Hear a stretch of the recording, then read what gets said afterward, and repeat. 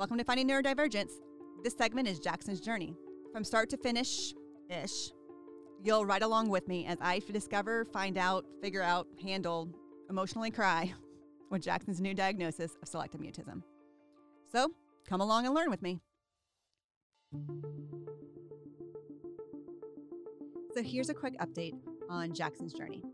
And I just want everyone to know how crazy it is and time consuming and hard it is for a mom to get the services that her son needs.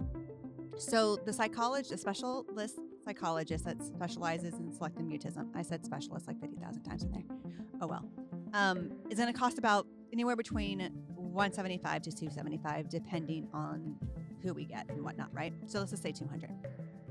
And then the speech therapist is going to be $200, and she's coming twice a week.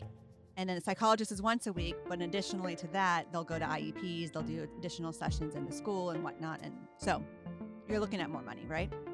So I'm trying to get this covered by Medi-Cal because Medi-Cal doesn't have a psychologist that feels confident in treating selective mutism and needs a special speech therapist that is also really, expert in being able to do the word retrieval, whatever.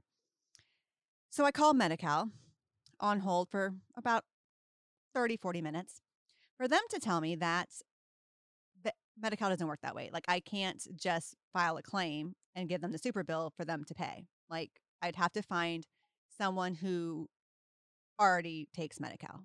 And so I proceeded to explain to them, but it's a specialist and there's no specialists that take Medi-Cal. All of them are super bills. And she was like, well, I don't really know what to tell you. Because our kids are adopted through foster care, we are on straight Medi-Cal. And Medi-Cal also has plans, right? Obamacare kind of stuff. So I was told that I have to now call like the overall health plan people. So I look up them. I decide to send an email instead because it's getting late. And I send an email the next day. They call me back. Amazing. Great.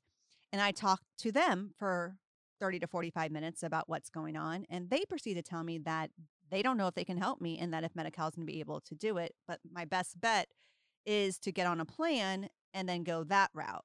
And I was like, well, why would I get on a plan if they're not going to have a psychologist that's going to help? I might as well just stay on the plan that we have now, which is nothing, right? And so he goes, well, I guess you could call them each plan individually and find out if they have a psychologist that is going to be able to do it. And I was like, okay. So he gave me the two main plans and I proceeded to call one of them and it was going to be a 30-minute wait. No big deal. That's fine. I can handle 31 minutes. So it asks me, if you want to keep your line in queue, press 1 and then you say your name and then and verify the telephone number and they'll call you back. And I'm like, fine, that's great.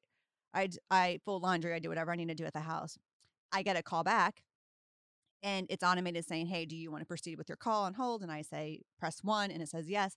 And then it puts me on hold and says I'm 97 person in queue. 97 person in queue. First of all, I was closer when I was 31 minutes ago. Like, I don't know how that happened. And you're supposed to call me back when you have someone live to talk to. And instead, I get another automated thing and I have to wait again. So I proceeded to wait. And then my sister calls and I was like, screw that. I'd rather talk to my sister. So I hung up on them and I still have not gotten anything done and have basically been on the phone for 3 hours. And now I get to dread a call that I know I have to make. That's going to take me 3 to 4 hours on hold for me to actually speak to someone who more than likely isn't going to be able to help me.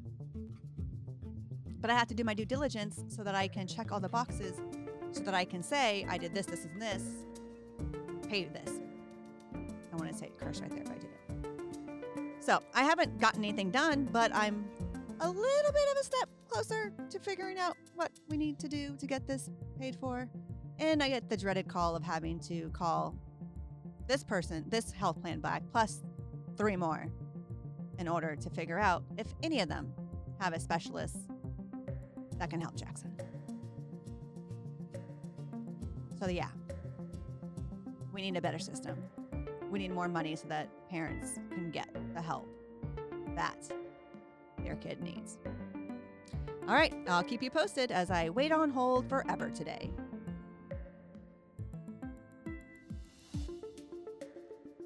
Thank you for listening. We truly appreciate it.